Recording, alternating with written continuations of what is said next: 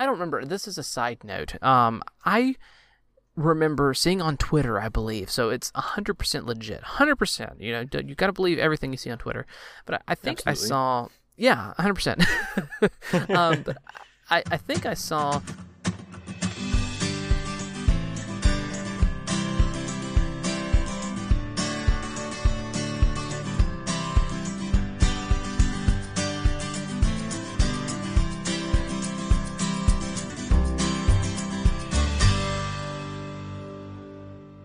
Hello and welcome to Talk Ag to Meet, the podcast dedicated to improving ag literacy around the globe. I'm your host, Brandon Black, and in today's episode, we're talking all about autonomous tractors of all things. And with us to talk about this episode, another member of our all-star crew is fan favorite Patrick of the Silly Mundane Things podcast. Patrick, how are you doing? Hi, how's it going? I'm doing great. I am totally a tractor expert and ready to go. Welcome back on the show. It's been a while. It's always fun to hear your voice again. Yeah, I mean, I hear it every day, but I mean, I'm coming with the jokes. I hope you're ready. I don't know. I'm out of practice. I haven't guessed it in a while. It's been a minute. I'm happy to get back on and talk with you. It has been some time. I'm always happy to hear your jokes. They're always the best. Totally. I am an expert dad joke teller. Just ask my kids. I keep them laughing all the time. Awesome.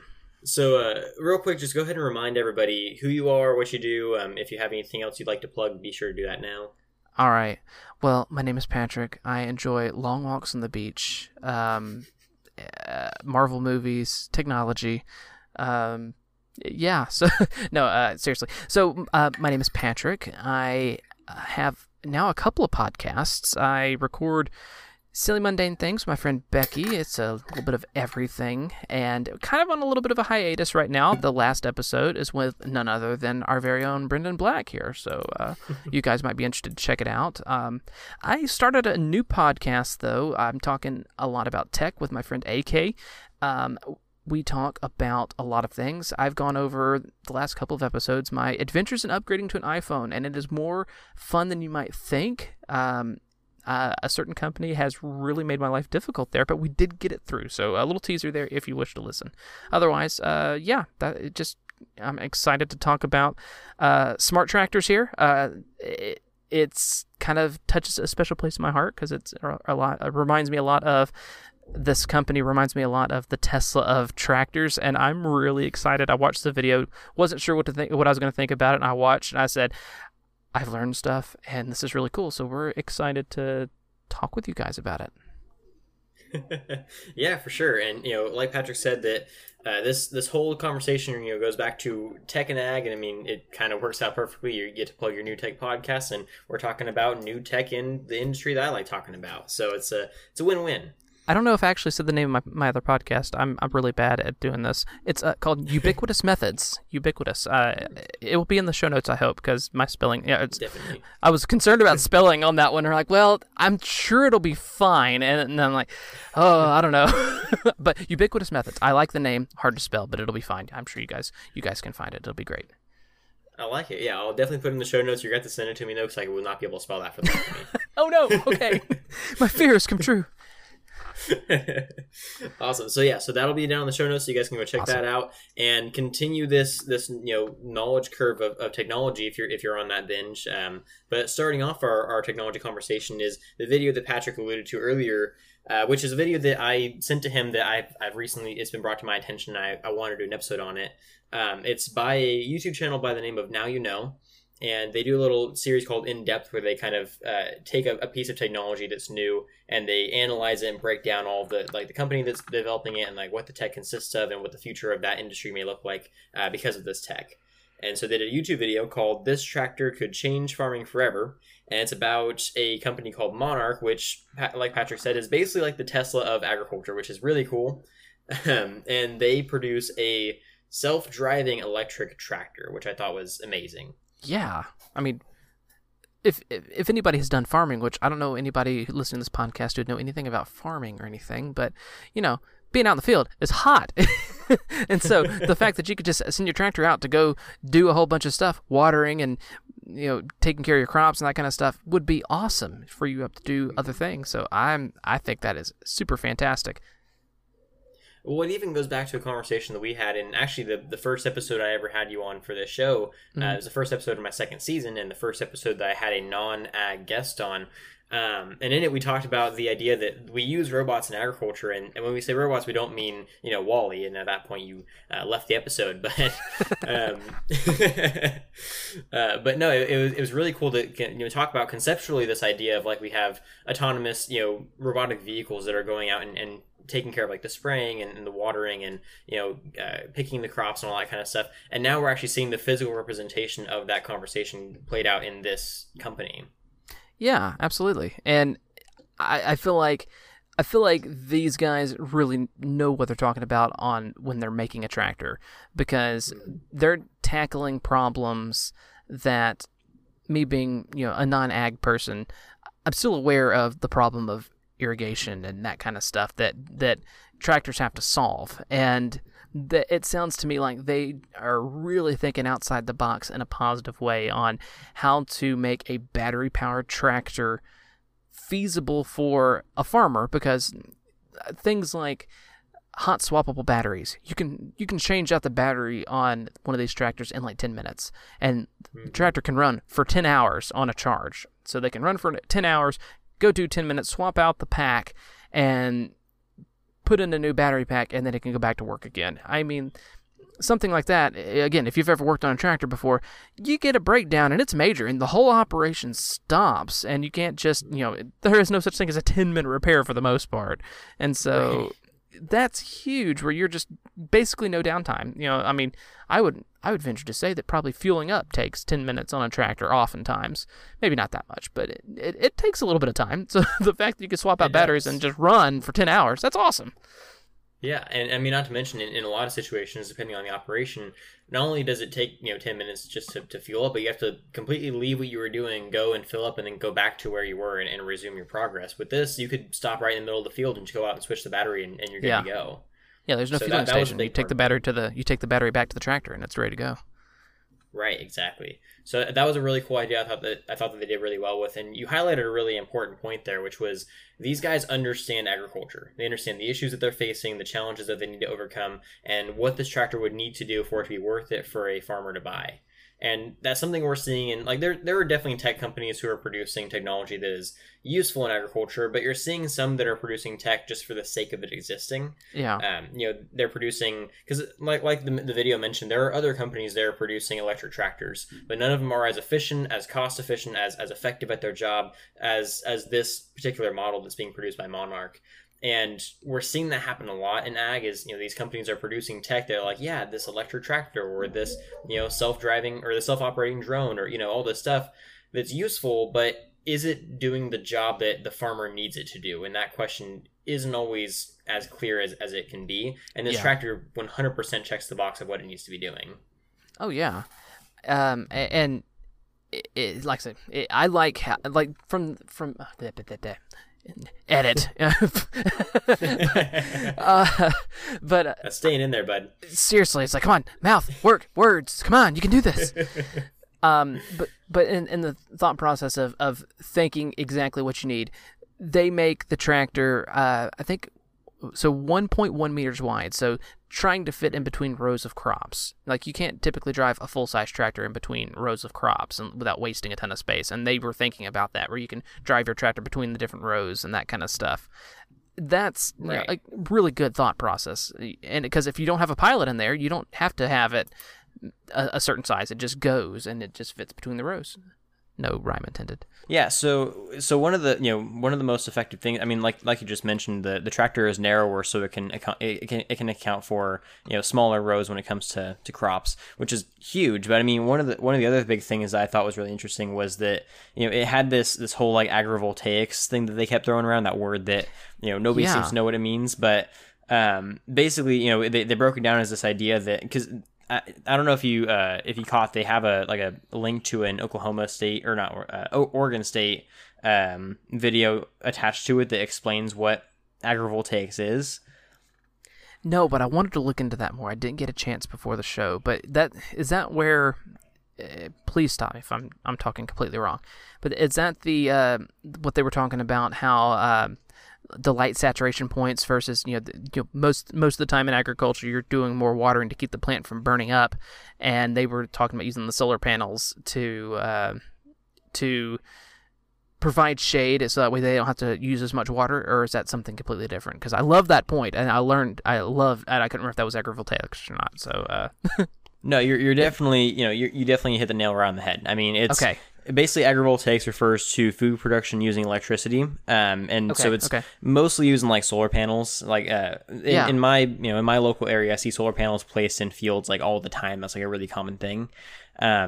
And it's becoming more and more common with this whole agrivoltaics, like electric vehicle being introduced to ag sector kind of thing. We're seeing a ton of new ways of, because basically at the end of the day, agrivoltaics refers to a symbiotic relationship. It's the use of electricity producing technology that improves the life of a farm, and the farm improves the life of that technology. It's kind of like a they go back and forth. Yeah. So one of the, sorry, I didn't mean to cut you off. No, I'm sorry. I was just going to say, I thought it was really cool how they were using and I think I'm derailing you a little bit, so we can, maybe not put this point in, I don't know, but I liked how they were talking about the solar panels moving to catch the sun, but also to let the plants catch sun, and maybe in the less harsh sunlight, so they can just move everything around to get the plants what they need, but they could also catch a lot of sun, because it makes a lot of sense. You have big wide open fields catching lots of sun, so using those solar panels in those fields when you can to generate electricity, I thought that was super smart, in conjunction with these electric tractors. I mean, you could, in theory, run everything off of solar just off of what you're making there, which is awesome. I mean, that's what a farm ideally is there to do, is to live off the land and to make more than you eat, essentially. And so that's super cool. They could do that with electricity as well. Yeah, no, I absolutely agree, and that's been a big push lately in the agriculture industry, is to try to find new ways to, for one, lower the environmental damage that agriculture causes, because it doesn't matter how much you support the industry, you have to acknowledge that producing food is going to cause some level of environmental damage, and so this new technology serves a great goal that agriculture has been trying to look towards, which is reducing their environmental damage and increasing their efficiency while doing so, and being able to reduce water waste, which is a huge deal here in California, because as I'm sure you know, we don't have water. So you have earthquakes. We have earthquakes, but we have no water. That is accurate. So like, but having 85% of the world's water use in ag, I did not know that. So 85% of the fresh water use is for ag, which is crazy town. I knew it was a lot, but that is crazy. And most of it's wasted because of these agrivoltaics. You got, it's not, the water is used to keep the plants from burning up, but if you could shade them with solar panels, you could make electricity, save water. I thought that was huge. Way more interesting than the CO2 emission reduction, in my opinion. Yes, I absolutely agree. And I think that a big part of that gets kind of left out of the conversation is, when we think of, 85% of water use being pushed towards agriculture and a ton of that water being wasted, a lot of people are quick to blame, like, oh yeah, well, agriculture in the United States is really wasteful. There's a certain degree that it is, but a lot of the wasted water goes towards a lot of those underdeveloped countries that rely on agriculture. So like India, which India is not underdeveloped by any means, but their agricultural systems definitely are. But a lot of like African countries, even like Asian countries, that focus really heavily on agriculture, but they don't have refined technology to try to mitigate some of that water loss. It's not just it's not just American agriculture that wastes water, but that definitely is a big concern that's been going on for a while. Especially like I mentioned in my home of the Golden State, we don't have water to waste. I mean, like, that is the number one issue that all farmers in California are facing, is how to use the water that we do have as smart as possible. I mean, we used to make jokes whenever I would go out of state and we would run into like kids from other states that find out we're from California. It'd start raining and we're like, hey, what's this? And they're like, what do you mean it's rain? And we're like, what's this rain you speak of? We don't get this in California. And seriously.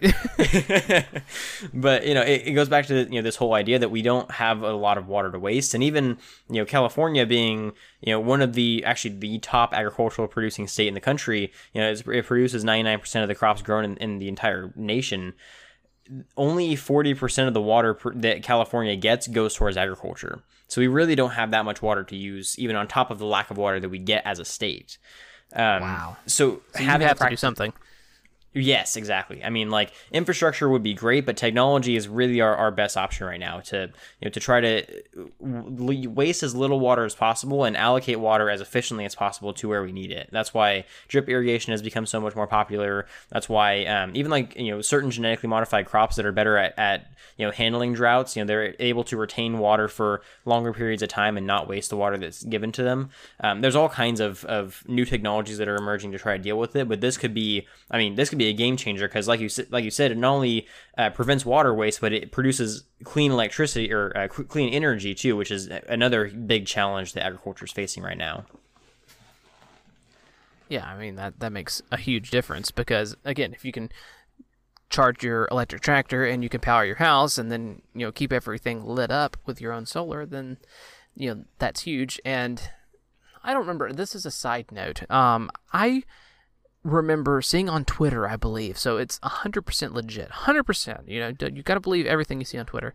But I think Absolutely. I saw, 100%. But I think I saw that if you were to cover like, so it was a map showing how much, land area is available in the United States. Something like 100 million acres or something like that. And I think if you covered a tiny portion the size of an itty bitty portion of a state, like you could put it in the middle of nowhere, and cover it with solar panels, you could power the entire grid of the United States. So it's interesting to me as this kind of technology spreads from areas that have to have it, like California, where there's no water, to areas that maybe don't have to have it, but they can generate power and still save money, and so it becomes economically viable. It's interesting to me how how much more of our grid could potentially be powered by solar, just because of, well, hey, I can power my own house and run my farm, and also I can pass more back to the grid and have potentially more private power, not just monopolies. I don't know. I'm thinking out of my head now. So, but the potential for private, because if people aren't aware, if you a lot of places that do solar on the roof, not farms, just regular homes, it doesn't run off of the solar. You essentially, in most places, you get a credit back from the power company, so you're still connected to the grid. And they calculate how much power you generated, and then they give you a credit. So you use 200 watts, kilowatts of power, and you generated 210 kilowatts of power. So we're going to give you a credit back, and you just got this month for free, essentially. And I don't really like that, but if everyone was doing that, or maybe they could collectively make business out of it. I mean, there's a lot of potential here, I think. And again, kind of tangenting a little bit, but I'm excited about that. I think that's really cool, especially you can save water, make electricity. I'm down for it. No, you're definitely onto something. I mean, there's a lot of potential there for this technology to be further utilized in other industries and even in like the domestic markets. I mean, solar is something that's been around for a while now, but it hasn't quite reached its full potential in terms of efficiency and utility and financial viability. But it seems like it's definitely reaching that point now, which is incredibly impressive for that industry, and it's also going to be. I think it's going to be largely utilized in a lot of different industries that are relying more and more on technology. I mean, like agriculture, for example. Yep. The future is bright, if you will. See, dad jokes. I told you. you did deliver on your promise.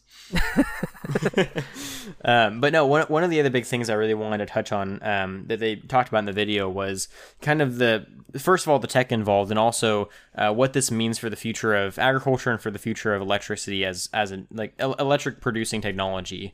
So like we mentioned earlier, not only is this not only is Monarch the Tesla of agriculture, but they actually have a former Tesla employee working for them. Yes. I didn't get his name, but were you able to catch some of the stuff that he did for Tesla when he was over there? I don't remember. It seems like he was a pretty high ranking person, though. It wasn't just a ground level engineer or whatever. I think he was a director or something like that. So he had a pretty.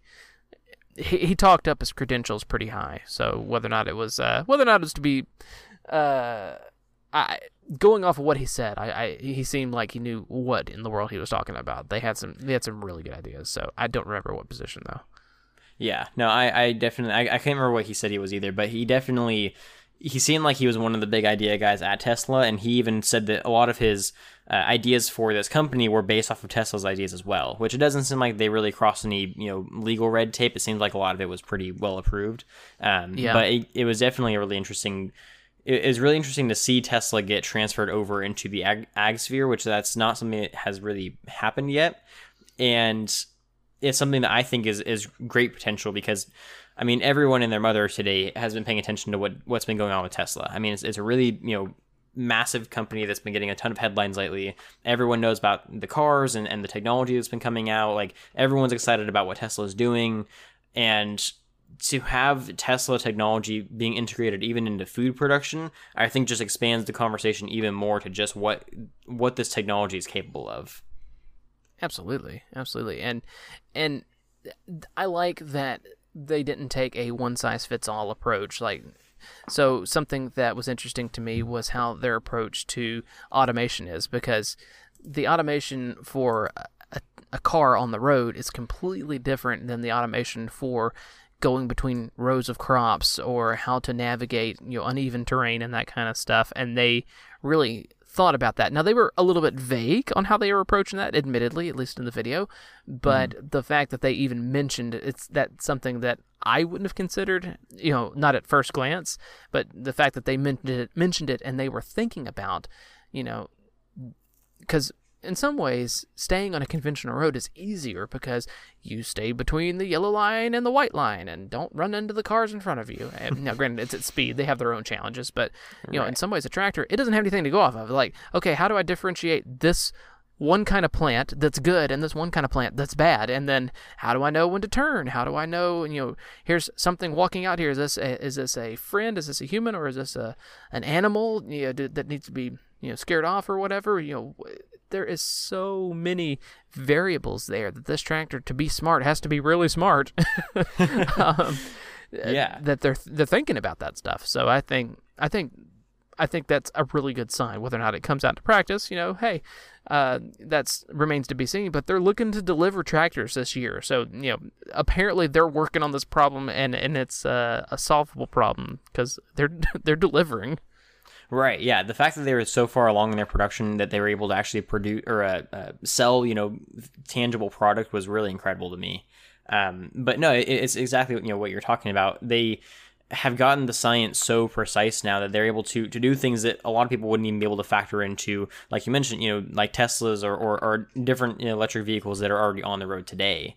It's something that kind of incorporates a new branch of technology that has been involved in agriculture for a few years now. It's been kind of talked about like under the shadows a little bit, but it's starting to get more and more attention, and that's a precision agriculture. I don't know if we talked about that before on the podcast. I can't really remember.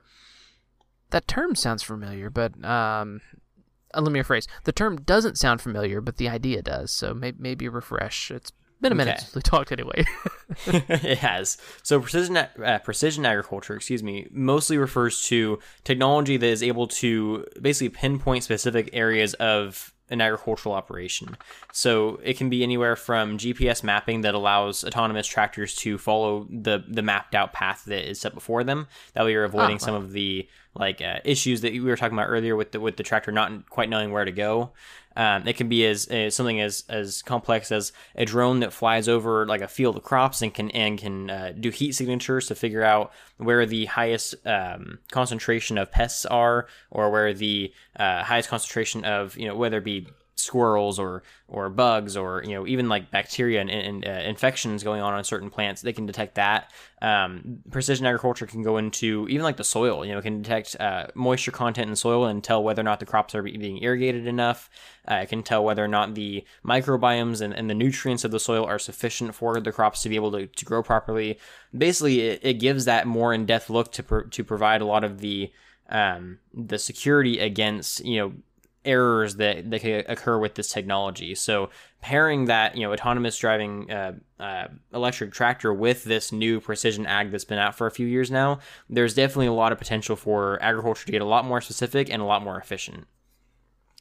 do you think seeing how much they can drill down, do you think you'll start to see more, this is a bit of a side note, but do you think you'll be able to see more farmers getting really specific on the types of crops that they grow, so that way they could really drill down? So you may see farmers who only farm corn or only farm maybe a specific type of soybean or something. You think you'll see more of that? Or maybe one farmer does multiple things, but you start to see a lot more of, and you probably see some of this now, but maybe a huge portion of just corn, where they would mix and match more. What do you think about that? Am I just talking on my butt? So that's actually something that we kind of struggle with right now as an industry. It's that, as soon as one crop gets really popular, everyone wants to grow that crop. In my hometown, we didn't see cotton growing for like the longest time. Like, it used to be huge, and then just everyone stopped growing cotton. And then a few years ago, all of a sudden the cotton market just boomed, and then everyone was growing cotton again. So that kind of stuff is already kind of happening to a degree. I mean, there's actually a period, I can't remember when it was now. I want to say it was in the early 20th century, but it might have even been before that, that the government had to pay farmers to stop growing corn because we had so much corn, it was just messing up the markets. So like that is going to happen regardless. I don't think that precision ag can really do a whole lot about it, but I think what will happen with this technology is that we're going to get to a point where certain areas of land are going to be analyzed, and they're going to be basically given a list of like, here's your content of nutrients for this soil. Here are crops that can be grown to the best of their quality in the soil.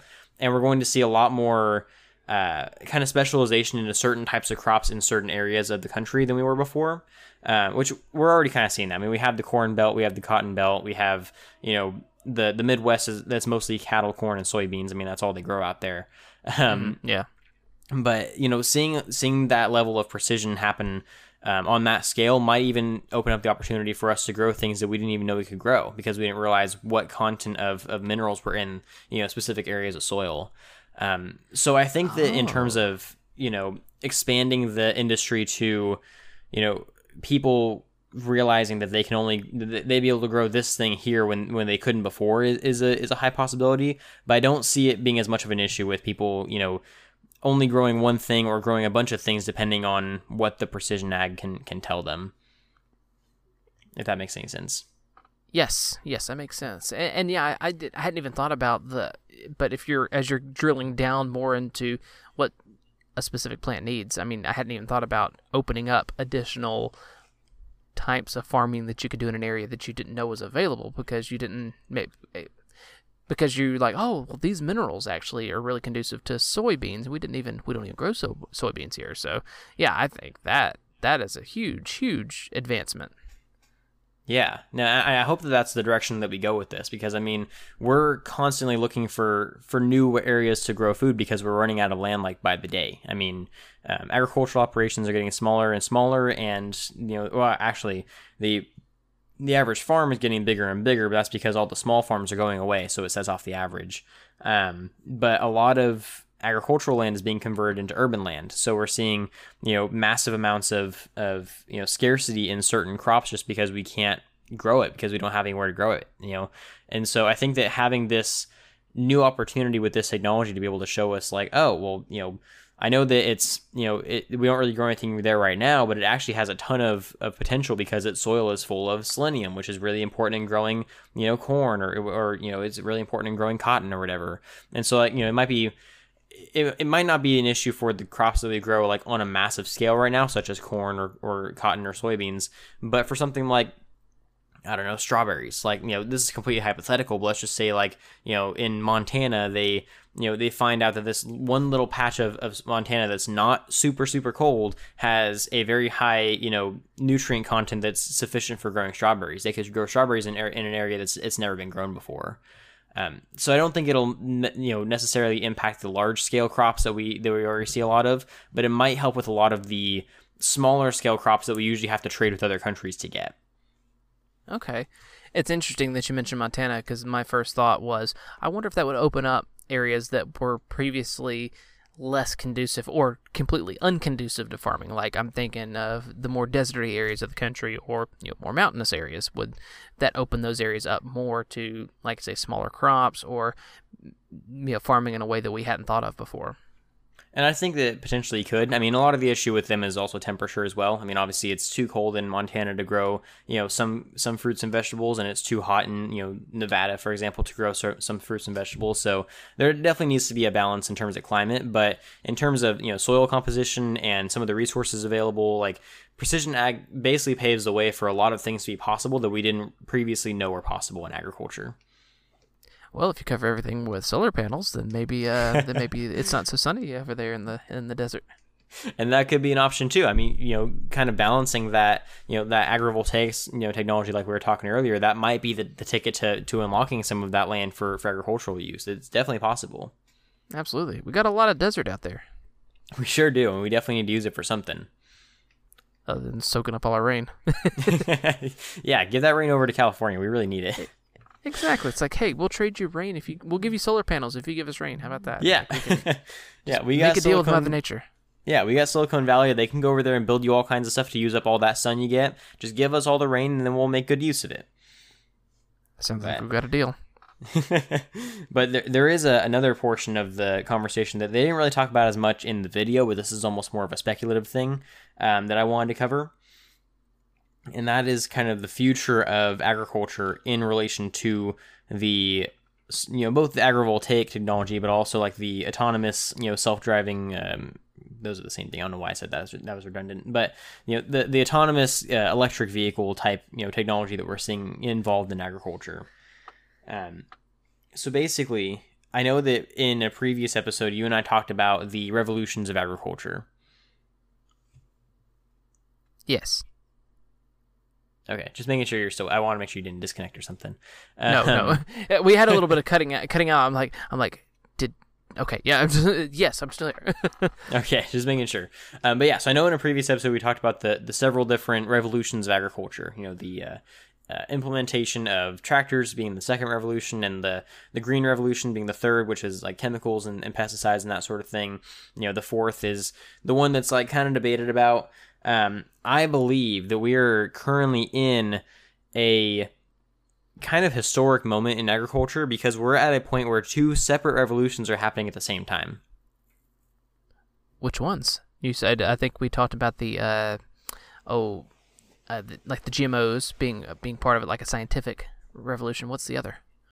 So that scientific revolution, I think, could even be expanded further into kind of a new technological revolution that is automated farming. So, like we talked about, the autonomous tractor, that's a big part of it, and a lot of the robots and that sort of thing.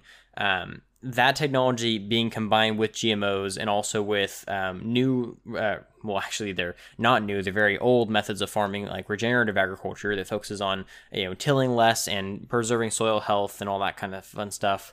But basically that one's more on like the industry side, productivity type side of agriculture. That's what I consider like the new tech revolution of agriculture. And I think that there's a secondary revolution of agriculture happening that's a blending of urban and rural types of agriculture. So you see vertical farming and more urban type gardens and a lot of integration of agricultural technology in urban areas, and even exposing people who are from urban areas to what's going on in agriculture, kind of like we're talking right now with, everyone's all over Tesla. Well, if they found out that the same tech that's in a Tesla car is actually being used in a tractor, that might kind of engage them in some new conversations that they hadn't thought about before.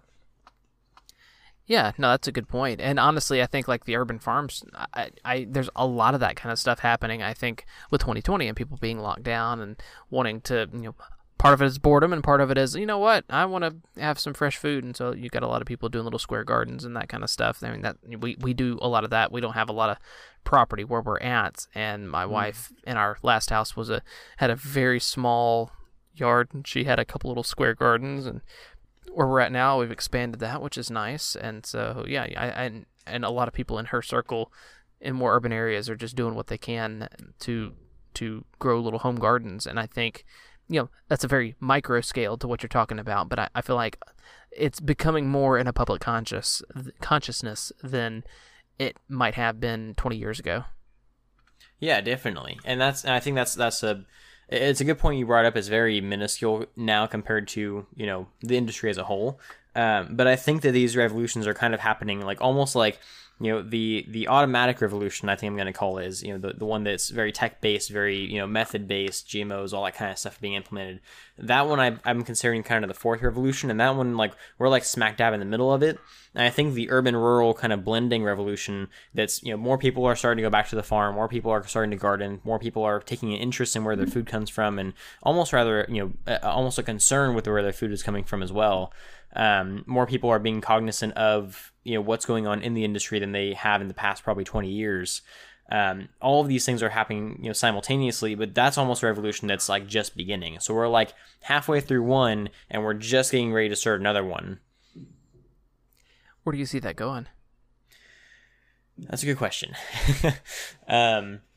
It's hard to say. I think that it's going to create kind of like a strange, climate for agriculture as a whole, and for the world as a whole. I think that we're going to see a lot more people involved in agriculture than we ever expected to, which is, in my opinion, fantastic. And I think that a lot of people in agriculture are going to be hesitant to it at first because they get very stuck in their, if you don't grow up on a farm, you don't understand my struggles kind of mentality, which I think is the wrong way to go about it. But I think as we encourage people to get more involved in the ag industry, whether it be in a tech job, whether it be in just, being publicly aware of some of the things that are going on and being able to speak about them and vote on issues that are, revolving around agriculture and that sort of thing, we're going to start to see kind of this hybrid of rural and urban communities that I'm really looking forward to, because this is something I've been preaching forever, that we can't keep separating the rural from the urban because it starts to get really sticky. We have to acknowledge that, we're all people, we're all eating the food. Just because we're not all producing the food doesn't mean we don't all eat it. So we need to come together and be able to work together on how that food should be produced more efficiently and how to be, safe with it and all that sort of stuff. So I think we're in a really awkward point in the revolutions because we're in such a transitionary period that's really exciting, but a lot of people don't know what's going to happen next. I think within the next probably, if I had to guess, I'd say 20 to maybe 30 years, we're going to see a lot more of a transition into that kind of hybridization. We're going to see a lot more urban style farms, like small gardens and vertical farming and hydroponics being implemented. We're going to see a lot more advanced technology that uses the same kind of technology that we're seeing in domestic, vehicles in the, agricultural sphere. Probably more implementation of, green energy like solar panels and that sort of type of technology. Even like methane digesters and that kind of stuff might be implemented more. It's really hard to say what it's going to look like, but it's not going to look like what we have today. It's not going to be farm and city anymore. I think it's going to be a lot closer to, farm and then like farm city and then city. We're going to see a lot more crossover than I think people are expecting. Well, I mean, I think I like your idea of everybody coming together because, we could all use a little bit of that right now. Not just farming speaking, politically speaking, more so. It's like there's so much vitriol going on. So it's like, if we could all just come together, wear one another's shoes, we all could stand to get along. So, I agree with that. And that is the whole message of my show is like, hey, if we can't agree on anything, can we at least agree on that we all need food? That's exactly what I was about to say. It's like we all need to eat, right? So let's work together so we can all continue to eat. How about that? Yes, I agree with that wholeheartedly. So I think that there are a couple other pieces that I wanted to touch on from the video, and then I wanted to get your thoughts on some things. Okay. So the first one is the misconceptions that they kind of brushed over, because I mean, understandably, they don't have the best perception of what farmers are like because farmers don't really address the public quite as often as they used to. And there's this perception that farmers are very, unintelligent or very just disconnected from the technological world, that they're just kind of stuck in their ways. And to some degree, some farmers are like that. But there's definitely a misconception surrounding farmers not being tech savvy. I mean, most of the farmers that I've met, sure, they may struggle with their iPhone, but they can function, a tractor like this or like a drone or, super advanced technology, milking machines and all this kind of stuff that the average person wouldn't understand how it works, but that farmer knows how to do it because that's his bread and butter right there. Everybody's expert in their own thing. Not everybody's expert on an iPhone because they don't, most people don't make a living off an iPhone. Yeah, but if you make a living off a milking machine, you better know how to use that milking machine. Exactly. And so, it kind of, I'm not going to say that it rubbed me the wrong way, but hearing that, I was kind of like, that's interesting. People still think that farmers are not tech savvy when they use technology that's more advanced than like most of the tech that people use in their daily lives. So that was a big thing. And also like farmers not needing precision tech. Like we just discussed, precision tech has a massive impact on the ag industry, and more farmers like by the day are adapting it to their operations. So we're seeing that come out more and more. So that was a big thing. One of the really big things I wanted to touch on was, people kept, in the video kept saying, well, if this tractor gets produced, then it's going to be huge because farmers, can take more time off and they can relax more and they won't have to worry as much about, focusing on the farm. You and I both played Stardew Valley. I snickered at that a little bit. I'm like, come on, guys. That's like saying whenever you're at a job and you make this superpowered spreadsheet that cuts your time in spreadsheets in half. Does that mean that you get to take a nap for the rest of the day at work? No, it means you get to do other projects. Exactly. It's like, come on, man, that ain't real. And as we've learned from our favorite farming simulator, Stardew Valley, just because you make something more efficient does not mean you get to take any time off. I mean, no. We talked about this in our last episode together. I mean, we produce, the most powerful sprinkler so we don't have to water that morning. We still got to go collect the milk and the eggs and the wool and all that sort of stuff. We still have to go to town and talk to people. We still have to make connections. Like, it opens up time for other things, but you do not have leisure time by any means. No. You gotta go slay the skeletons down in the cave. Literally Exactly. and figuratively. Exactly. And farmers are slaying those skeletons all the time. I mean, efficiency is always the key of agriculture, not because farmers are lazy, but because they have way too many things to focus on to just not have that time spared. Exactly. To my friends who maybe only have just a little bit of land, imagine how much time it takes to landscape and maybe have a little garden and do a little mowing and this and that. It takes a better part of a weekend. Imagine that times hundreds or thousands of acres. And it's like, you think for just a minute, if they don't have to water the garden or can spend a little less time harvesting, you don't think that there's not something else they need to be doing on those hundreds and thousands of acres? There's still plenty of work that needs to be done. Yeah, no, exactly. I mean, that's one of the things that I was kind of chuckling at too, because I was just like, they have no idea just how much work is going on those operations. It's not as simple as they just wash the tractor all day. Like, there's a million one other things that they could be doing. But, I thought it was really interesting how economical these tractors are, because potentially they could spend the money they were going to spend on a regular tractor and then maybe use some money to hire hands to do other things. I feel like this is one of those cases where automation may actually make more jobs as opposed to reduce the number of people who need to work, because it seems like so often automation reduces jobs, because that's why you spend so much more money on an expensive robot, so you don't have to hire hands to go out and do a worse job. In this particular instance, you're spending the same money you would have spent, because tractors are expensive, and maybe could free you up because it does so much more that you free up funds that you could use to hire other people to do other things. So hire more people to do more jobs and get more things done. I think that's huge. But anyway, I derailed you a little bit there, but I just wanted to make that point since we were there. I thought that was a really cool thing, that this isn't going to cost $500,000 or something. No, and it's funny you say that, because that perfectly transitioned to the point I was about to make, which was, another misconception that people think this is going to take up the jobs of everybody. So that kind of worked out, but perfect. Totally. I'm reading your mind there. Yeah, like I said, we're on the same wavelength again. But no, I mean, like you mentioned, this solves a massive issue that's been facing agriculture recently, which is equipment is getting more and more expensive and less available.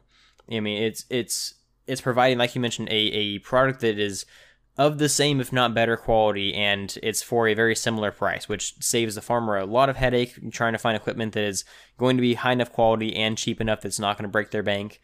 And like you mentioned, it's going to replace some jobs, but it's going to open up other ones. I mean, this has always been my argument again, for technology. When people say, "Oh, well, developing new technology just takes away the job from somebody else," it's like, well, yeah, well, that also asks that person to upgrade their skills a little bit. That way, they can get the new job of operating it. the tractor replaced many jobs when it was invented. This is going to replace some other jobs, but it's going to create new ones because people are going to have to be technicians for this thing. They're going to have to operate it. They're going to have to understand how to, change out the batteries for it and all that kind of stuff. And at the end of the day, we're facing one of the largest labor shortages in agriculture that we've ever seen. There are definitely other jobs out there that this tractor is not going to replace. Absolutely. And so I'm definitely interested to see where it goes because it's hard to predict what will change until you just get into it. But the potential's huge. Yes, absolutely. So, and speaking of potential, there is another point that I wanted to bring up, which was the educational potential for this, because this is an educational podcast. I got to find some way to use this to teach people. So, one of the things I think is really great about this is that, kind of like we were just mentioning, this opens up opportunities for people who do not come from agricultural backgrounds but still have an interest in technology. Showing people how much tech is involved in ag, and talking about this whole electric vehicle transition into the agriculture industry. You're going to see a lot of people who are computer scientists, who are technologists, who are inventors, who are designers of artificial intelligence and that kind of stuff, start to take an interest in agriculture, and that could open up a huge job market for them that we need help with, because we don't have people in those positions, and it's going to open up a lot of possibility for people who maybe they're trying to go to Silicon Valley and there's no jobs there, so they're trying to find anywhere else to work. Well, we need some help on the farm, and it's not to milk cows. Yeah, I mean, I think that's huge. So obviously the market potential is huge because there's a lot of farmers out there, but how do you see it going about trying to sell to farmers who maybe, we talked about them being farmers. We talked about them not being technologically savvy, but oftentimes they're set in the ways of how they've done things in the past. How would you see getting these new technologies created and then selling them to farmers in a way that farmers are able and willing to receive them? Does that make sense? Do you see that being a good market? Because there's definitely potential. There's so much, just how cool this is. Like, it's one of those things like, more people should be doing that because that's awesome. But how well do you see that being sold to a farmer who has bought John Deere forever and like, I'm not buying anything else? John Deere does not break. I don't know who Monarch is. Who's going to fix my Monarch when it breaks? And so how do you see marketing going for those kind of these new technology companies?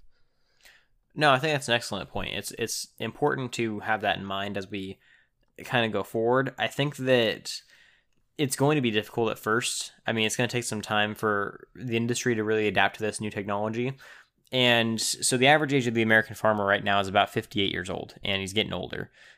So obviously we're going to have a lot of older generation farmers that are not going to adapt to this very well. They're going to be, like you mentioned, stuck in their ways of, John Deere is my company. I'm not ever trading to anyone else. And we very likely won't ever reach those guys. But what we're seeing right now is a very steady, we're trying our hardest to get to expand more, but we're seeing a slight increase in the younger generation of farmers adapting to this technology. And I think that that's the market that we go for. It's probably not likely that we're going to get some of the older generation farmers in on this, but if we get guys that are, in like the early fatherhood age, like late 20s, early 30s, that are starting farms and they're busy with other aspects of their life, they're going to see this as a very positive advantage, especially in the face of the labor shortage that we've been talking about, and in the face of all the regulations and the different environmental factors. This is going to be a big deal for them.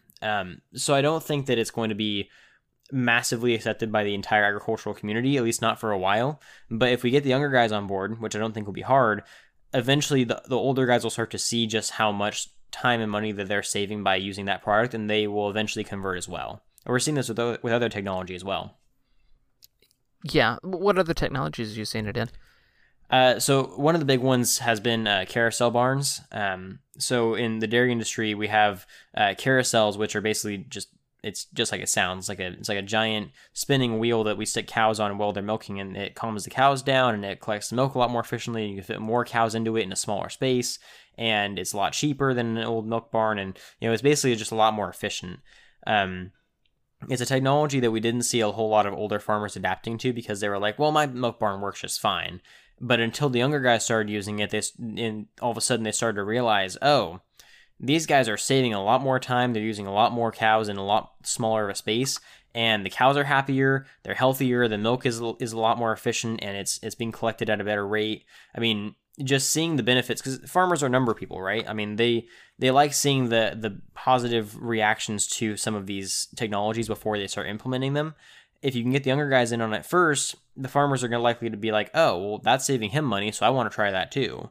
We're seeing the same thing with methane digesters. I mean, currently the state government is incentivizing some farmers, especially younger farmers, to adapt to methane digesters, which are basically giant, biomass converters that take in the methane that cows produce and convert it into a usable energy source.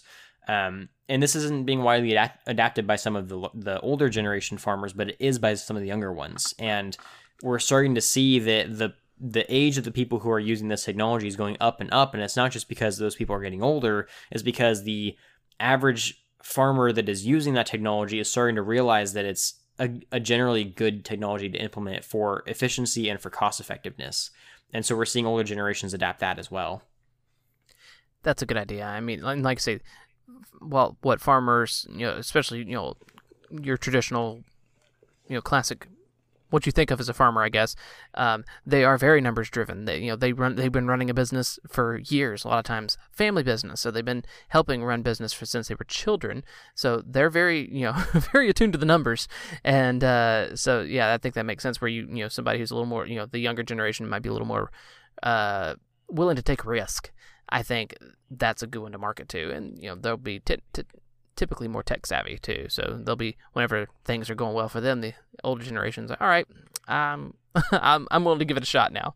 So yeah, that makes a lot of sense.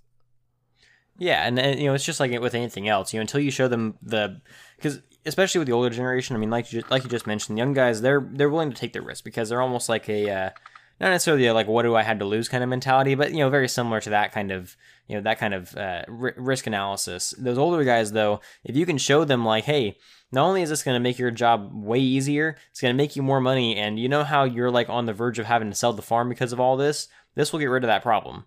Like even some of the hardest headed farmers are going to see the benefit of that, and they're going to adapt to it. If they don't, then the market's probably going to eat them up anyway, and somebody else will take their place, which sounds really harsh. Don't get me wrong, I don't want that to happen, but a lot of those older farmers are getting to the point where they just want to keep farming how they're farming until they retire anyways. And like I said, we may not ever convince them, and that's perfectly fine. But as long as we convince the younger guys to start adapting it, you'll start to see a domino effect as you continue up the supply chain. Yeah. So, yeah. And then I actually had some questions that I thought would be kind of fun to pick your brain about. Oh, okay. All right. I'm down. I'm ready. Let's go. So, since we're talking about new technology in agriculture and, beneficial ways to produce food, if you could design a new piece of technology for food collection or production or, anything along those lines, what would you like to see? That's difficult. But, I'm going to go outside the box a little bit. Because it's easy to think of it. Now, granted, I'm not going to make this, so this is somebody else's job. This is free brainstorming for some helpful Silicon Valley person out there. I don't need this to be Silicon Valley. This may be more of an engineering problem. But anyway, everybody thinks about the type of sorter, automatic sorting that will sort out your various nuts and fruits and things like that shake stuff out, and then you dump in a whole bunch of stuff and out comes a bunch of apples. Those exist. That's the thing. What I'm thinking about, what about like an automatic? And this may be maybe a slight content warning here, but what about like an automatic butchering? Like so, like whenever it's time to for meat, for cows or pigs or whatever, an automatic butchering, so that, because right now that's still a very manual process. You have a butcher and you cut up the various pieces of meat. So I wonder if having an automated system that would cut that up, completely automatically. You put in a cow and you come out with steaks and ground beef and various cuts and all that, and it's all perfect. something like that would, to me, make sense. I don't know. I may maybe being too morbid, maybe too much of a content warning. I don't know, but something like that I think would be huge, because then potentially you have less middlemen between the farm and the store. So if the farmer could run their cow through the machine, and then out comes the meat. They could sell it directly to the store, maybe make more of their own money, and keep some of the distribution costs down. That might be, and you get more farm fresh meat. So I don't know, just something that's also an ancient technology, because we're going to plant-based meat, and so I don't know. I'm talking out of my head, but I don't know. It just seemed interesting on the spot. Yeah, no, I mean, I think it'd be really interesting to explore. I think that, which is funny, because as you were saying it, I was like, well, there might be reasons why that can't work, because the cow might be moving a lot, or might because they have to line things up. And then I was thinking about it, I was like, that's probably what most people said about most industries before we automated them. So I'm sure it's very much possible. It's just a matter of finding a way to do it efficiently and in a way that's both humane and isn't going to obviously isn't going to cause the animal any pain. But I'm thinking well after the animal is no longer with us, right. So it's like, don't worry, little cow, just come right down the chute, and there we go. And now we have steak. It's like, what just happened? Don't worry about it. It's fine. It's steak.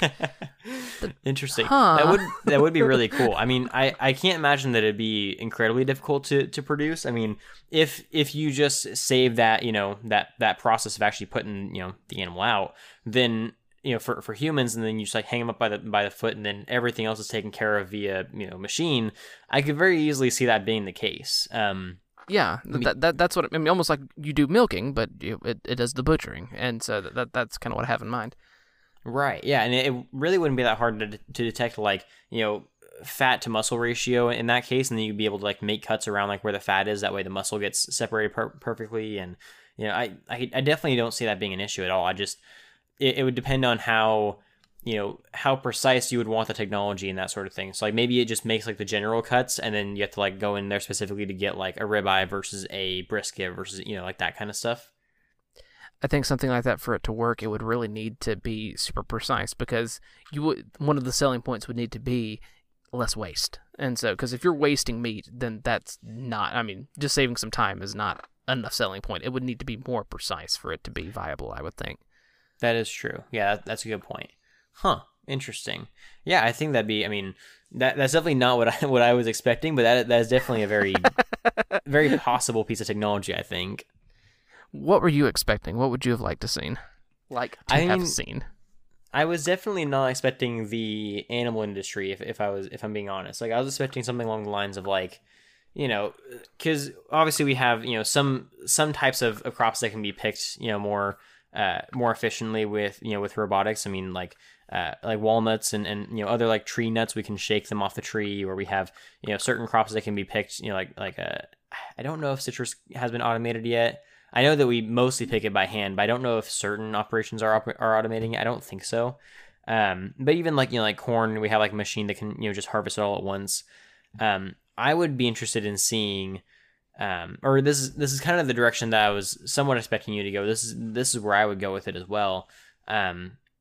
Something that could more precisely pick small fruits, so like berries, like blueberries, strawberries, like those like very small fruits that are very delicate and are not easy to pick. Because the only reason we haven't automated them is because any machine that touches them, they'll explode immediately. So yeah. And they're pretty well adhered to the bush too, like blueberries and that kind of stuff. Comparatively speaking, I mean, you can right. pull them off with your hand, but you can't shake it. You can't. So right, exactly. So what it would look like, I'm not entirely sure, but like I just imagine like a Dr. Seuss like backpack that just has like hands coming out of it that just like grab all the berries. I mean, that would be sick. Yeah, not quite the level of realism that I think would be necessary, but. Like that is kind of the general outline that I would go for, something that could really accurately and precisely pick fruit that can't be harvested via machine right now. What do you mean it's not realistic? I want a hand pack right now. I'll deliver him with your Wally. Perfect. Yeah. So, and then one of the other questions I had was, so going back to the electric, autonomous tractor. What do you think is the coolest part of this new tech?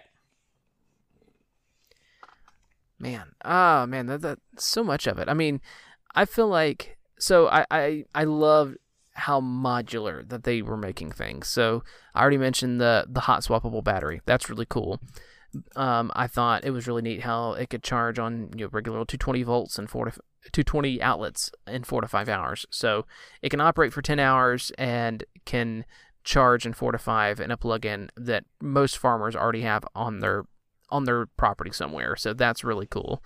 I just love how they were also thinking about, Tesla is going for miles. You want to get this many miles on a charge, whereas these guys, Monarch, was thinking about doing hours of operation, which is way more important to a farmer because any hours down is time not making money. So I those processes that they were thinking about really made sense for the product they were making, and so you could tell that a lot of people were thinking very smartly about the target demographic that they were shooting for. Yeah, no, I definitely agree with you. I think that's really interesting. I think one of the things that really attracted my eye was the agrivoltaics. The whole being able to conserve more water and waste less less material in the production. Like I think that part was really cool. I'm with you on the whole focusing on hours instead of mileage, because that's one of the biggest issues when it comes to equipment is how long can you run it before you need to stop running it. I think that was really cool that they had that in mind, and that just how much thought they put into the actual concerns the farmers are going to be dealing with is just incredible to me. I agree, and quibbles aside of taking vacation and things like that, I think aside from those little details, I feel like they really did do a good job of really encapsulating who their market is and the kind of person who'd want to be buying it. So I feel like there's a lot of opportunity there. One thing I don't recall from the video, is this tractor actually drivable by a human as well, or is it only able to be automated or remotely controlled? I forget, because it being only 1.5 feet or only a little over 1 foot wide, that's not a lot of room for a person inside. So I'm wondering, I can't remember if they were doing it where it could be piloted by a human inside. I didn't see anything in the video that suggested that. It did look like it had a cab, but I'm not sure if that was just for the computer. As far as I can tell, just from the size of the tractor as a whole, it probably can't be piloted unless you have a really, really small person. But if I had to guess, I would say it was probably mostly remote. Okay, yeah, that's kind of what I was thinking as well. And I noticed the cabin as well, but it was kind of hard to tell. It's like it doesn't look like a place for a person to sit. I'm not sure. So, right. Yeah. Yeah. Right. I was just curious. Yeah. So is there anything about this new technology that concerns you at all? No. No, I don't. I mean, I don't think so. I think they really hit a lot of the pain points. I mean, I think the big question for this is going to be the big question for a lot of electric vehicles, and that's service. How do you, are they going to make this a sealed off box like Tesla does? Because if that, that's going to be a huge turnoff to farmers. Farmers like to work on their own stuff. Farmers can't just get techs out and work on their stuff when it breaks. So are they going to make? Excuse me. They're working on making everything else hot swappable like batteries. Are they going to make it where you can work on this? Yeah. And so if so, that's great. If not, that's potentially an issue, because it doesn't matter. It doesn't matter how good the product is, because all products break. Everything breaks. It does not matter how bulletproof it is. It will break. And so I think it's going to be a big deal for the farmers to be able to work on it. That would be my biggest concern. Interesting. I hadn't really thought about that, but you're absolutely right. I mean, farmers are very dead set in their I fix my own kind of stuff. Don't touch my equipment. They don't. Farmers don't like relying on other people. They're very self-sufficient, and like you said, they don't want to have to wait on a technician to come out and work on that. So yeah, I would definitely have to agree with you. That would be a major concern if they did not make it user friendly enough that a farmer could do their own operation on it. But if they do that, then that'll be huge. Yeah. Now, granted, you probably know this better than me, but I didn't realize, but it seems like newer tractors like John Deere and that kind of stuff are more and more sealing farmers out. Isn't that right? I mean, I've heard stories about that in different technology circles and right to repair, and which maybe part of the reason why things are getting expensive, and also why farmers don't like to buy new tractors, because I'm like, I want to be able to work on my stuff. But is that right? Because that I'm thinking of a video that I seen a while back, so it may be off base. So if it is wrong, please correct me.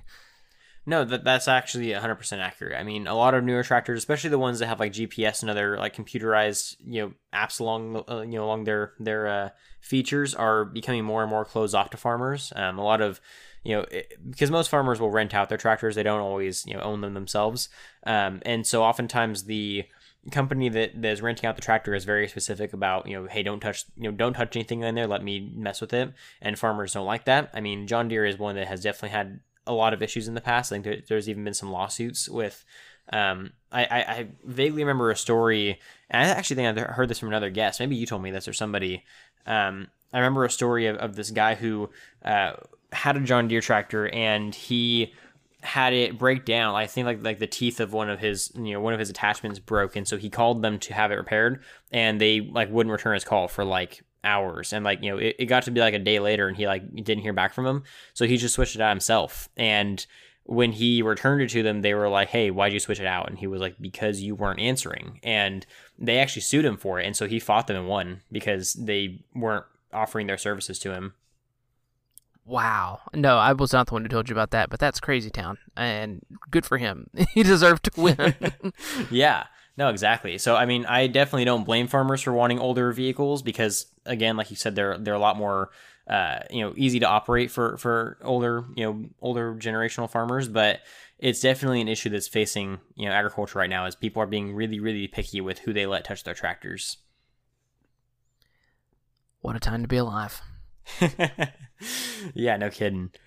So one of the other things I want to touch on was obviously there was a lot of information that we passed around today. Is there anything specifically that you learned about, through this whole video and through this whole conversation that you'd like to really highlight?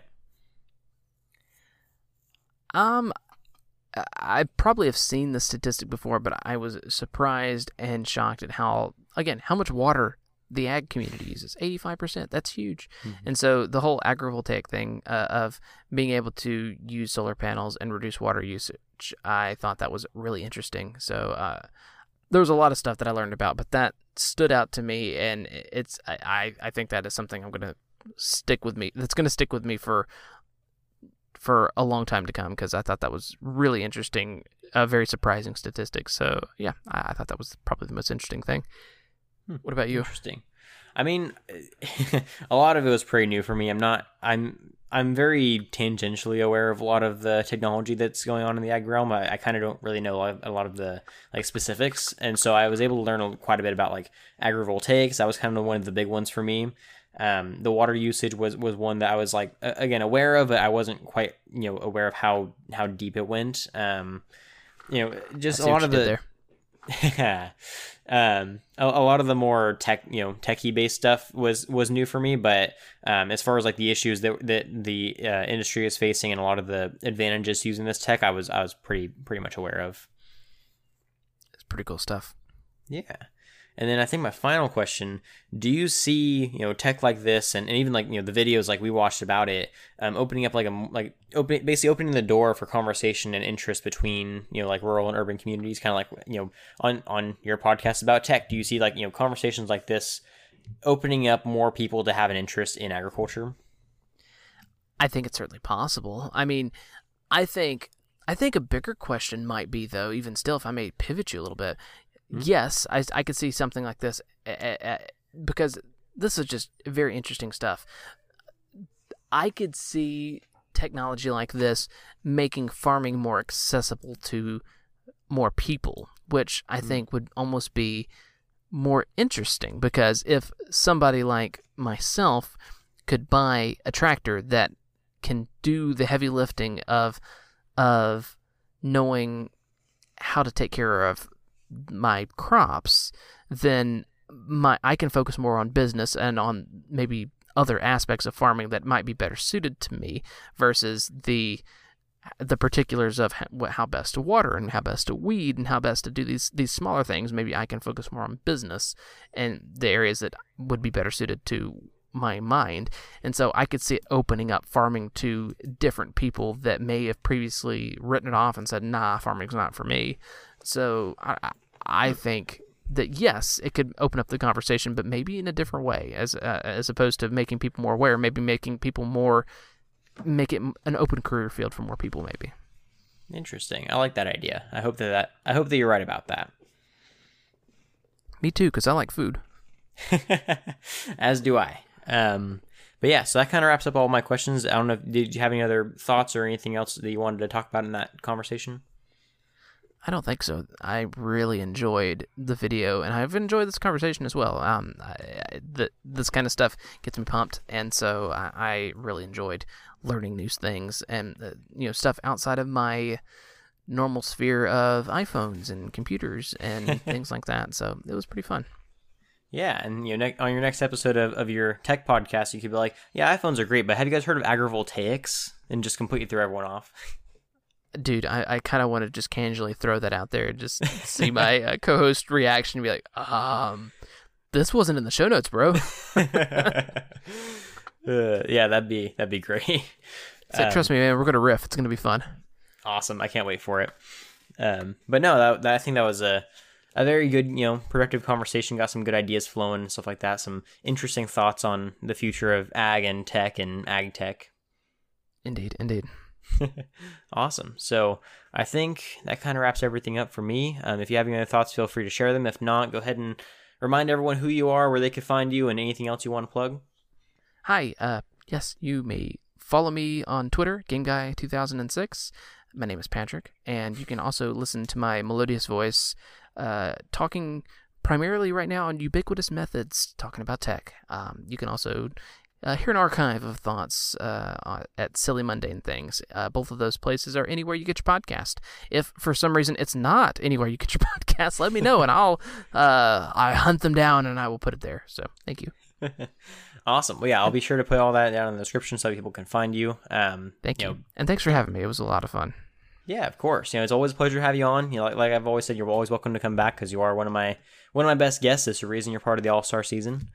But yeah, it's been a lot of fun as always. I really appreciate you taking the time to have this very interesting conversation about a topic that I think we both did not realize how deep it could get. Seriously. But yeah, I think that kind of covers everything. So thanks again, Patrick, for joining me. It was definitely a lot of fun. I'll link all your stuff down in the description, and if you have anything else you want linked down there, just let me know. I'll put it down there for you. Appreciate it. Thank you. Yeah, of course. So thanks again, Patrick, for helping me with this episode. Thanks to all of you for tuning in and for listening to our crazy banter for the last hour or so. But yeah, that wraps everything up for us. So I can't express how much I appreciate all of this, and hope to catch you all next week. And don't forget, if you ate today, thank a farmer.